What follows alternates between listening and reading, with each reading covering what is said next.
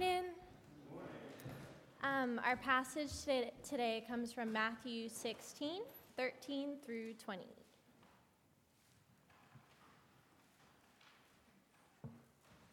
And I'll be reading from the ESV.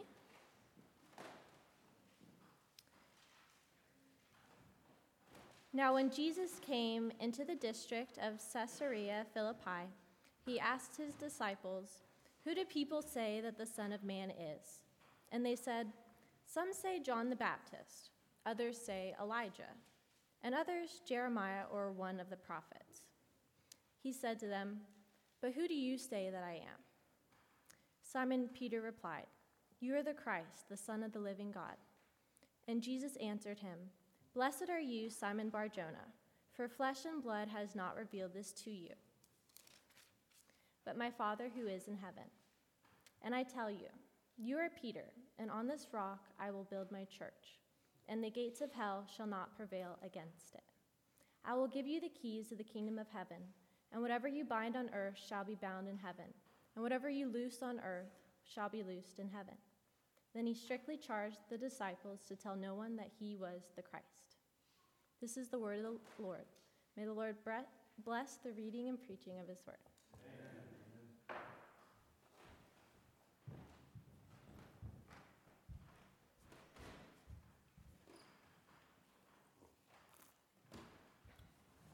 Thank you, Sarah.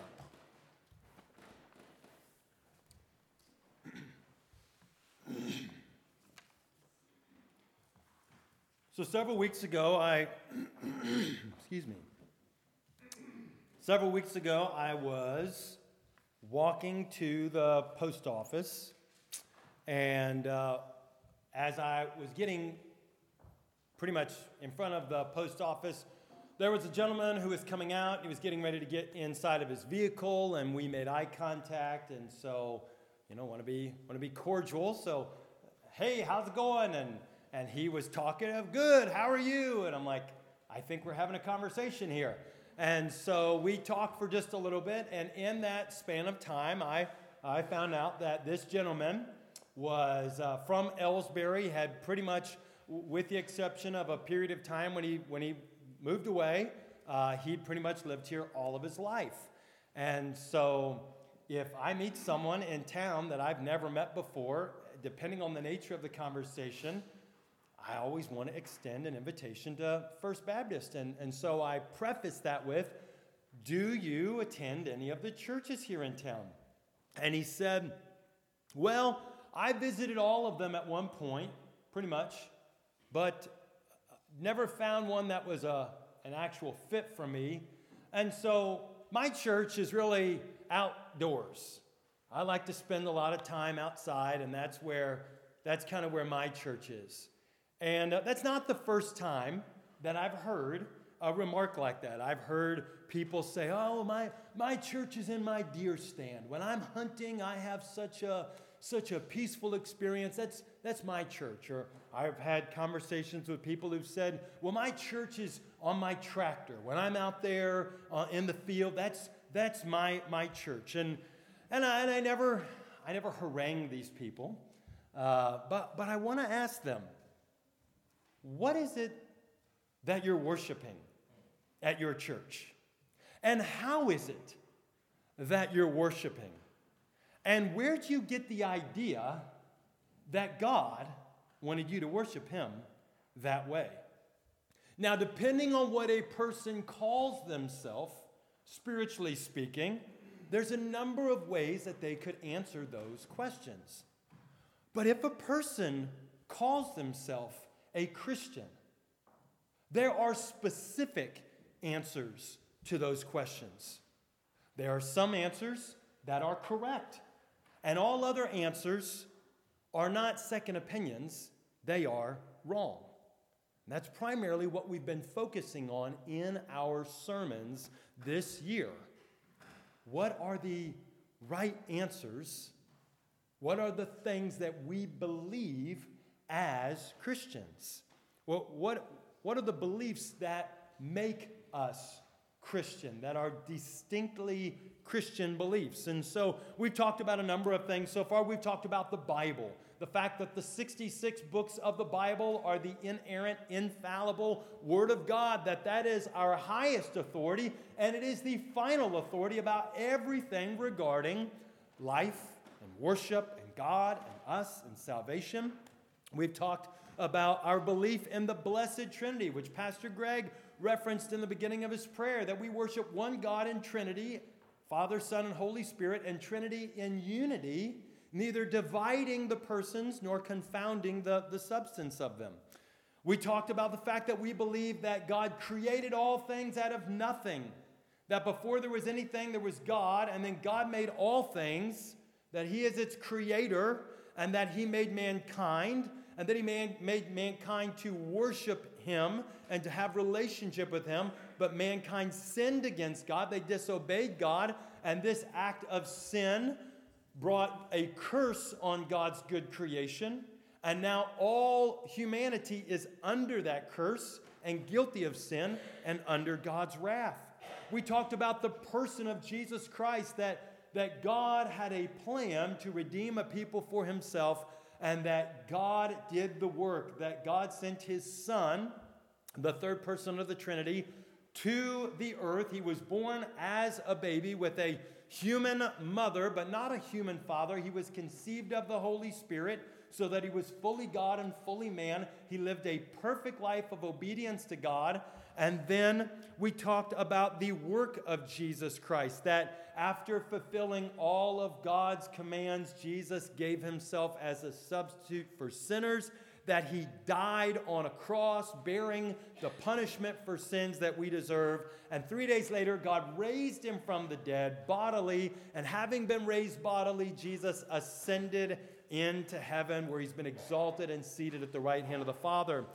Then we talked about the Holy Spirit, the third person of the Trinity, that God has given the Spirit to His Son, and the Son has given the Spirit to everyone who believes in Him, that Christians are inhabited by the Holy Spirit, sealed or marked with the Holy Spirit as a guarantee of their future salvation, the resurrection of their body, and eternity with God on a perfect earth. And then last week we talked about the forgiveness of sins, that God forgives sinners, that the forgiveness of sins is at the very heart of the gospel, that everyone who will repent or turn away from their godlessness, from their independence from God, their disobedience to God, and will take hold of, by trust, Jesus Christ, will be forgiven of their sins, that Jesus' death on the cross was a once-for-all sacrifice or atonement to wash away sins. And each week, we've had a summary statement of sorts, not unlike the Christian creeds from the first few centuries of Christianity, which we refer to as the Great Tradition, that further underscores what Christians have uniformly and universally believed. And today we're going to look at another belief that is core to being a Christian, which relates to how God is to be worshiped and how we are to grow in and live out the faith, and that is the belief in the church. And here's our summary statement. We believe in the church of the living God, the household of God, which Christ is building, of which He is the head, comprised of all true believers in heaven and earth, who are also called saints, against which the gates of hell will not prevail, demonstrated visibly in local congregations, of which no Christian has the right to refrain. Now, here's what that means. It means that God has chosen for Himself a people out of all the peoples of the earth, and that Jesus has purchased these people by His blood shed on the cross for regeneration by the Holy Spirit. He has purchased them so that they would be born again. And being brought from death to life, they've been called out of the world, and they've been set apart, and they are holy to God. Being then God's people, they are to assemble under the authority of Jesus for the worship of God and service to Him.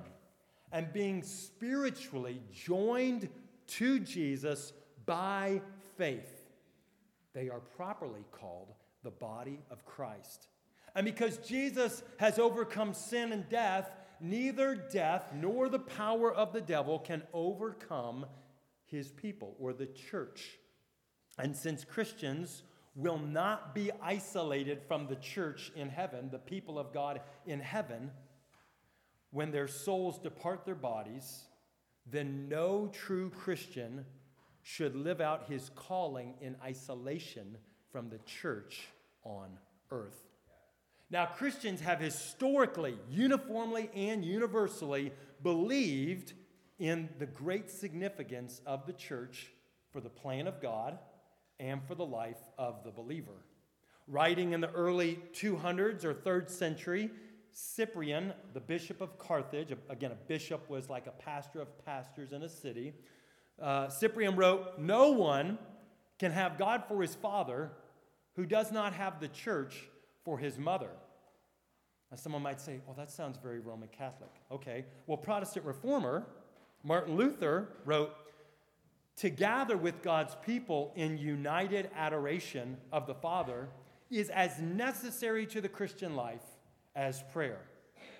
Again, going back to Ignatius, written in 110 AD, Ignatius wrote, "For if the prayer of one or two possesses such power, how much more of the bishop and the whole church?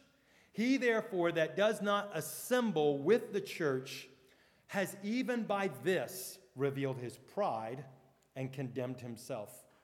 Fast forwarding to another Protestant reformer, John Calvin, in his lengthy book, The Institutes of the Christian Religion, makes a couple statements about the necessity of the church. He says, "It is always fatally dangerous to be separated from the church." Likewise, he writes, "He who voluntarily deserts the external communion of the church, where the word of God is preached and the sacraments are administered, is without any excuse." And last, Calvin said, "We are as ready to confess as they are that those who abandon the church, the common mother of the faithful, the pillar and ground of the truth, revolt from Christ also." Fast forwarding yet still, the Westminster Confession of Faith, which was written in the 1640s, the result of an assembly of 121 ministers. And by the way, this is the official statement of faith of the Church of England and all the Presbyterian bodies in the world today. It says, "The purest churches under heaven are subject both to mixture and error. And some have so degenerated as to become no churches of Christ, but synagogues of Satan. Nevertheless, there shall be always a church on earth to worship God according to his will." And then fast forwarding present day, seminary professor Michael Horton writes, "The visible church is where you will find Christ's kingdom on earth. And to disregard the kingdom is to disregard its king." And then rewinding just a little bit, last but not least, 19th century British Baptist Charles Spurgeon, affectionately called the Prince of Preachers by people of multiple denominations and faith backgrounds. Spurgeon said, "I know there are some who say, 'Well, I've given myself to the Lord, but I don't intend to give myself to any church.' I say, 'Now why not?' And they answer, 'Because I can be just as good a Christian without it.' I say, 'Are you quite clear about that? You can be as good a Christian by disobedience to your Lord's commands as by being obedient. There's a brick. What is the brick made for? It's made to build a house. It is of no use for the brick to tell you that it's just as good a brick while it's kicking about on the ground by itself, as it would be as part of a house. Actually, it's a good-for-nothing brick. So you Rolling Stone Christians, I don't believe that you're answering the purpose for which Christ saved you. You're living contrary to the life which Christ would have you live, and you are much to blame for the injury you do." So we can see, from the church fathers to the reformers to the Prince of Preachers to current day Christians that we have believed that God has a church and that the church is visible in local congregations and that every believer has a responsibility to join himself to the people of God in those congregations as the church. But why have Christians historically believed this? And why do we continue to believe this to this very day? And the answer is because that's what the Bible teaches us. Beginning with our scripture from before the sermon today, we see Jesus with the apostles, and he poses to them this question, who do men say that I am? And their response is, well, some say Elijah, who was a prophet in the Old Testament. Excuse me. Others say Jeremiah or one of the other prophets. And Jesus says, but what about you? You know me best. Who do you say that I am? And Peter speaks up, and Peter says, you are the Christ, the Son of the living God. And Jesus says, blessed are you, Simon, son of Jonah. For flesh and blood did not reveal this to you, but my Father who is in heaven. And I tell you this, you are Peter, a rock. And on this rock I will build my church, and the gates of hell will not prevail against it. And I give you authority in it to admit or to expel. That's basically the summary of what he's saying there. Now, whether it is the revelation of Jesus as the Messiah, that he is the Christ, the anointed one promised in the Old Testament, whether that is the rock that Jesus is going to build his church on, or whether it's Peter as chief of the apostles and representative of the authority of the apostles who wrote the New Testament scriptures, whether it's one or the other, 2 points are clear. Jesus is the one building the church. Amen. And the gates of hell, which hell there can also be the word, it is the word Hades. It could simply be interpreted as Hades, which means the grave or the place of the dead or the underworld. The second thing that's clear is that the gates of hell or Hades cannot stop, or the devil cannot stop or impede Christ's building of the church. Right. Tertullian once said that the blood of the martyrs is the seed of the church, meaning you kill Christians and you're just scattering the seed. Death will not stop Christ building his church. And so that the church that Jesus is building is made up of people is confirmed by the Apostle Peter's description of the purpose and calling of those who had become Christians, as we read about in 1 Peter 2, verses 9 and 10. Peter says, but you, Christians, are a chosen race, a royal priesthood, a holy nation, a people for his own possession, that you may proclaim the excellencies of him who called you out of darkness into his marvelous light. Once you were not a people, but now you are God's people. Once you had not received mercy, but now you have received mercy. And so as a race, a people, a priesthood, and a nation, it is clear that redemption through Christ was to be both identifying for the people of God and unifying for Christians, that they are a race together, a priesthood together, a nation together, a people together, which entails associating, but it also entails assembling together.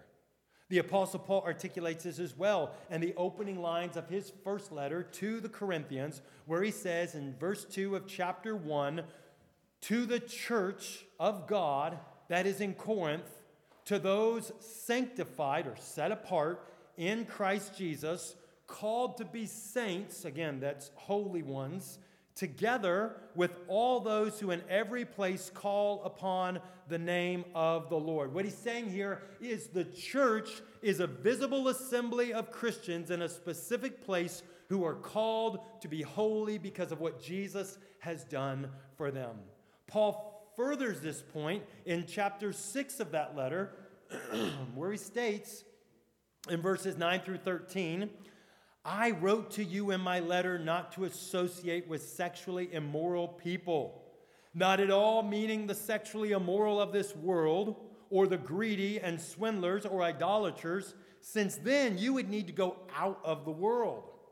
But now I am writing to you not to associate with anyone who bears the name of brother or Christian, if he is guilty of sexual immorality or greed, or is an idolater, reveler, drunkard, or swindler, not even to eat with such a one. For what have I to do with judging outsiders?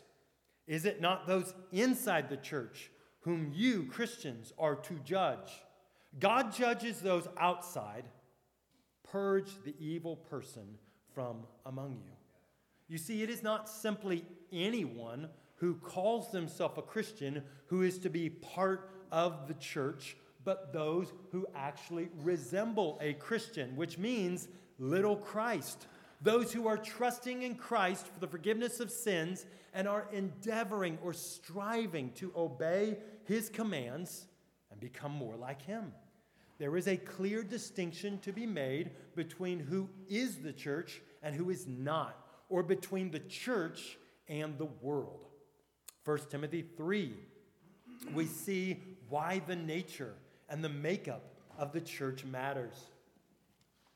In verses 14 through 16, Paul writes to Timothy, I hope to come to you soon, but I am writing these things to you so that if I delay, you may know how one ought to behave in the household of God, which is the church of the living God, a pillar and buttress of the truth.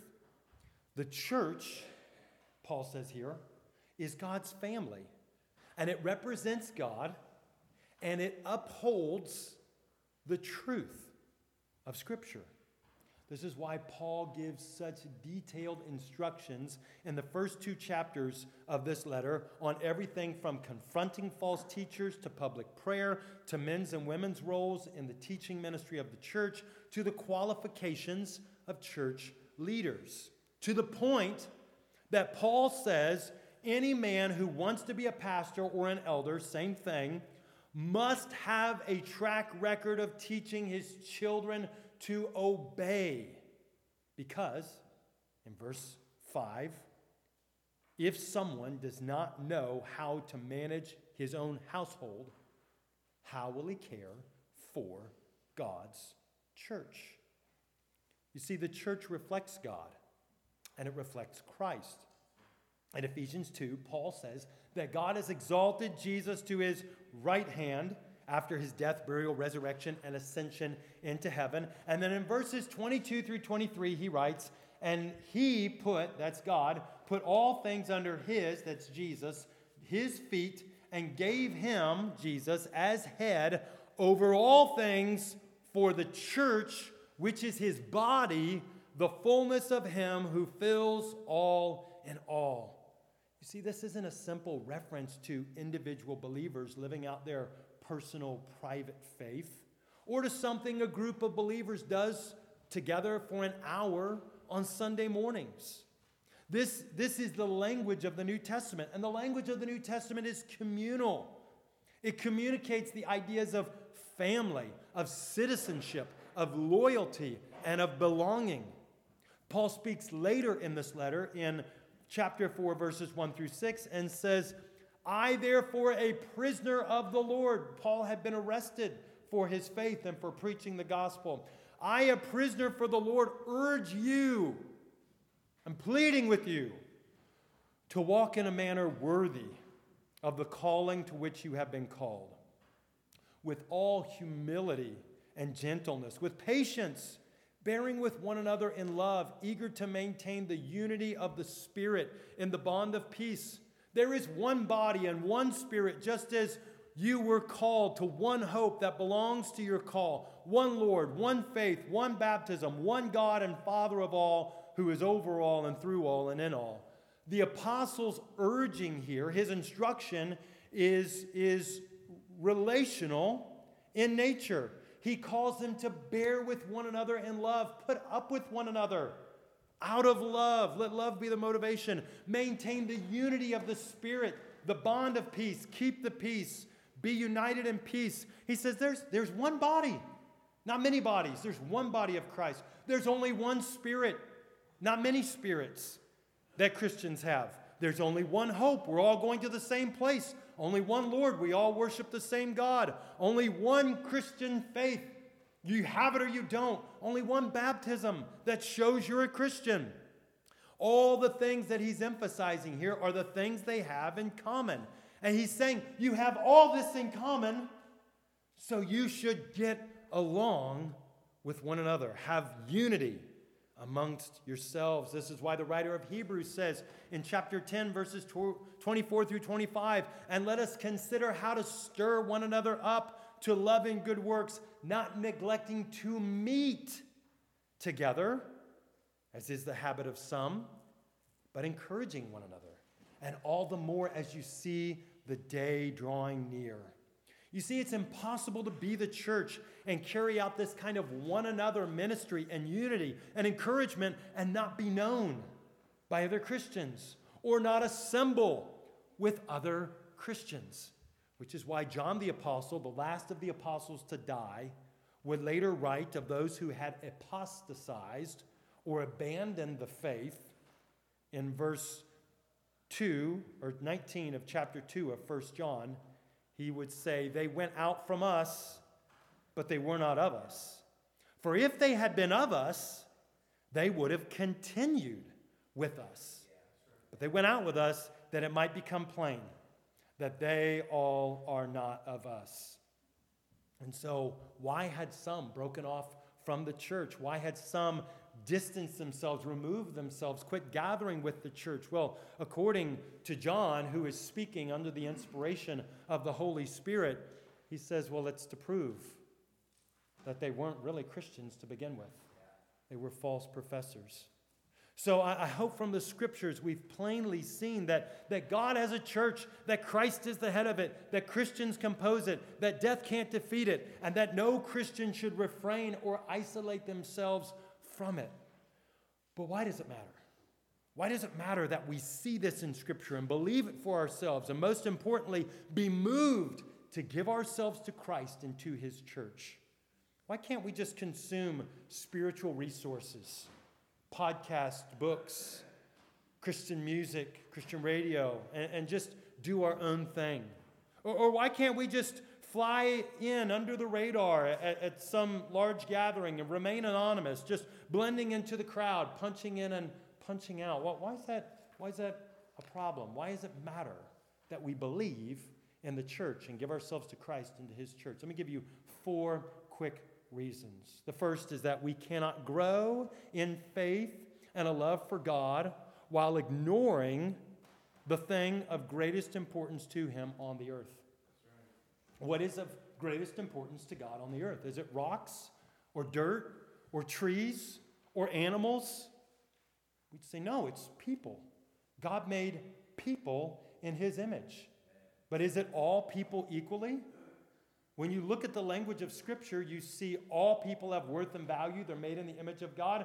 But then we see this group that's spoken of with particular affection and detail. And the title given to that group is the elect. And we're told that God chose the elect from before the foundation of the earth. Now, whatever you believe about the doctrine of election, you can't deny the Bible talks about this group of people that are called the elect. And there are 2 groups, the elect and those who are not. Or we would say Christians and those who are not. And the Bible doesn't talk about the elect as, well, this elect person way over here, and this elect person way over here, and this elect person down here, but it talks about them as the church. And the church, the word church, ecclesia, is not a Christian word in origin. It's a Greek word that just means assembly. So when the people of Ephesus had a political assembly, they had an ecclesia. They had a church. But Christians said, no, we are the ecclesia. We are the assembly of the people of God. And so God cares about people. The elect are those who he has chosen for himself. They're gathered together as the assembly of God's people. So the most important thing to God on this earth is the assembly of God's people, or the church. And so we cannot love God and grow in our faith and not care about what he cares about. The second reason it matters is we cannot obey the one another commandments of Jesus by ourselves, which affects our love for Jesus. All throughout the New Testament, we see these commands. They're not suggestions. They're commands. Love one another. Bear one another's burdens.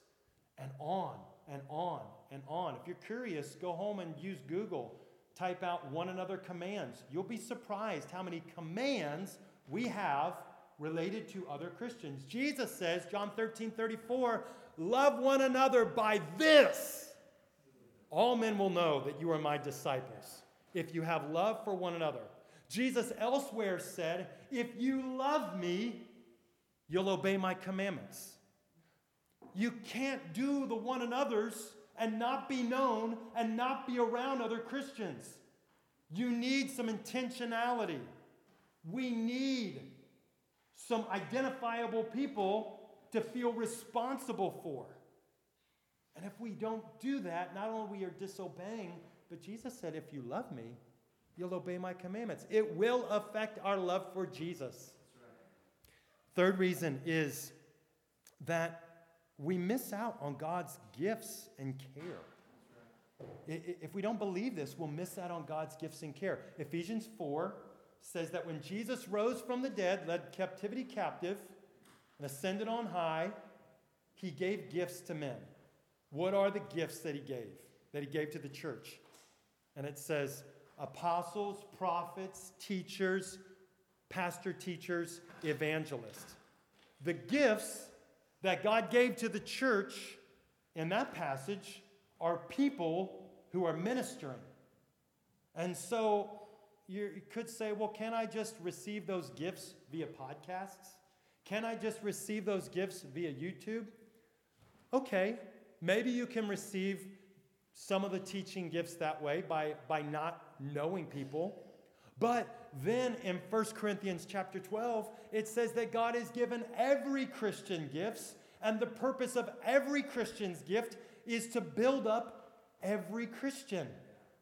And so that means if you only use podcasts and YouTube, then there's lots of us who will never have a podcast or be on YouTube that have gifts that God has given us for the benefit of other Christians.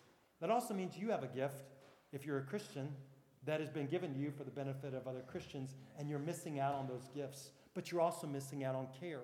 Hebrews chapter 13 says that Christians are to submit to their leaders who are going to have to give an account to God as those who are keeping watch over their souls. And so if you don't believe in the church and you don't give yourself to Christ in the church and you're not a part of a church, who's keeping watch over your soul? Nobody, right? What pastor says, I'm responsible for you. I'm going to have to stand before God someday and say, yeah, Laurel and Jerry Keevan, prayed for them. They were here, saw them growing. Yes, Lord.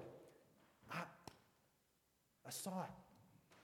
Who's going to give an account for you? And the fourth reason it matters is if you don't believe in the church, if we don't believe in the church, we miss out on participation in Christ. That's right. What in the world do I mean by that? Let me chop this up real quick. There are three predominant views about the Lord's Supper under the umbrella of Christianity. The one view is prominent in the Roman Catholic and Orthodox churches. And it says that when the priest holds up the elements and prays over them, they they still look like bread and wine or bread and juice, but they actually have turned into the physical body and blood of Jesus. That's the Roman and the Orthodox view. They call it the real presence, meaning real body and blood. Then there is the Reformed view. Presbyterians and Reformed Baptists, this is the view that our church's confession of faith embraces. And it says, no, Jesus has a body, but his body is in heaven. And these elements are only bread and juice.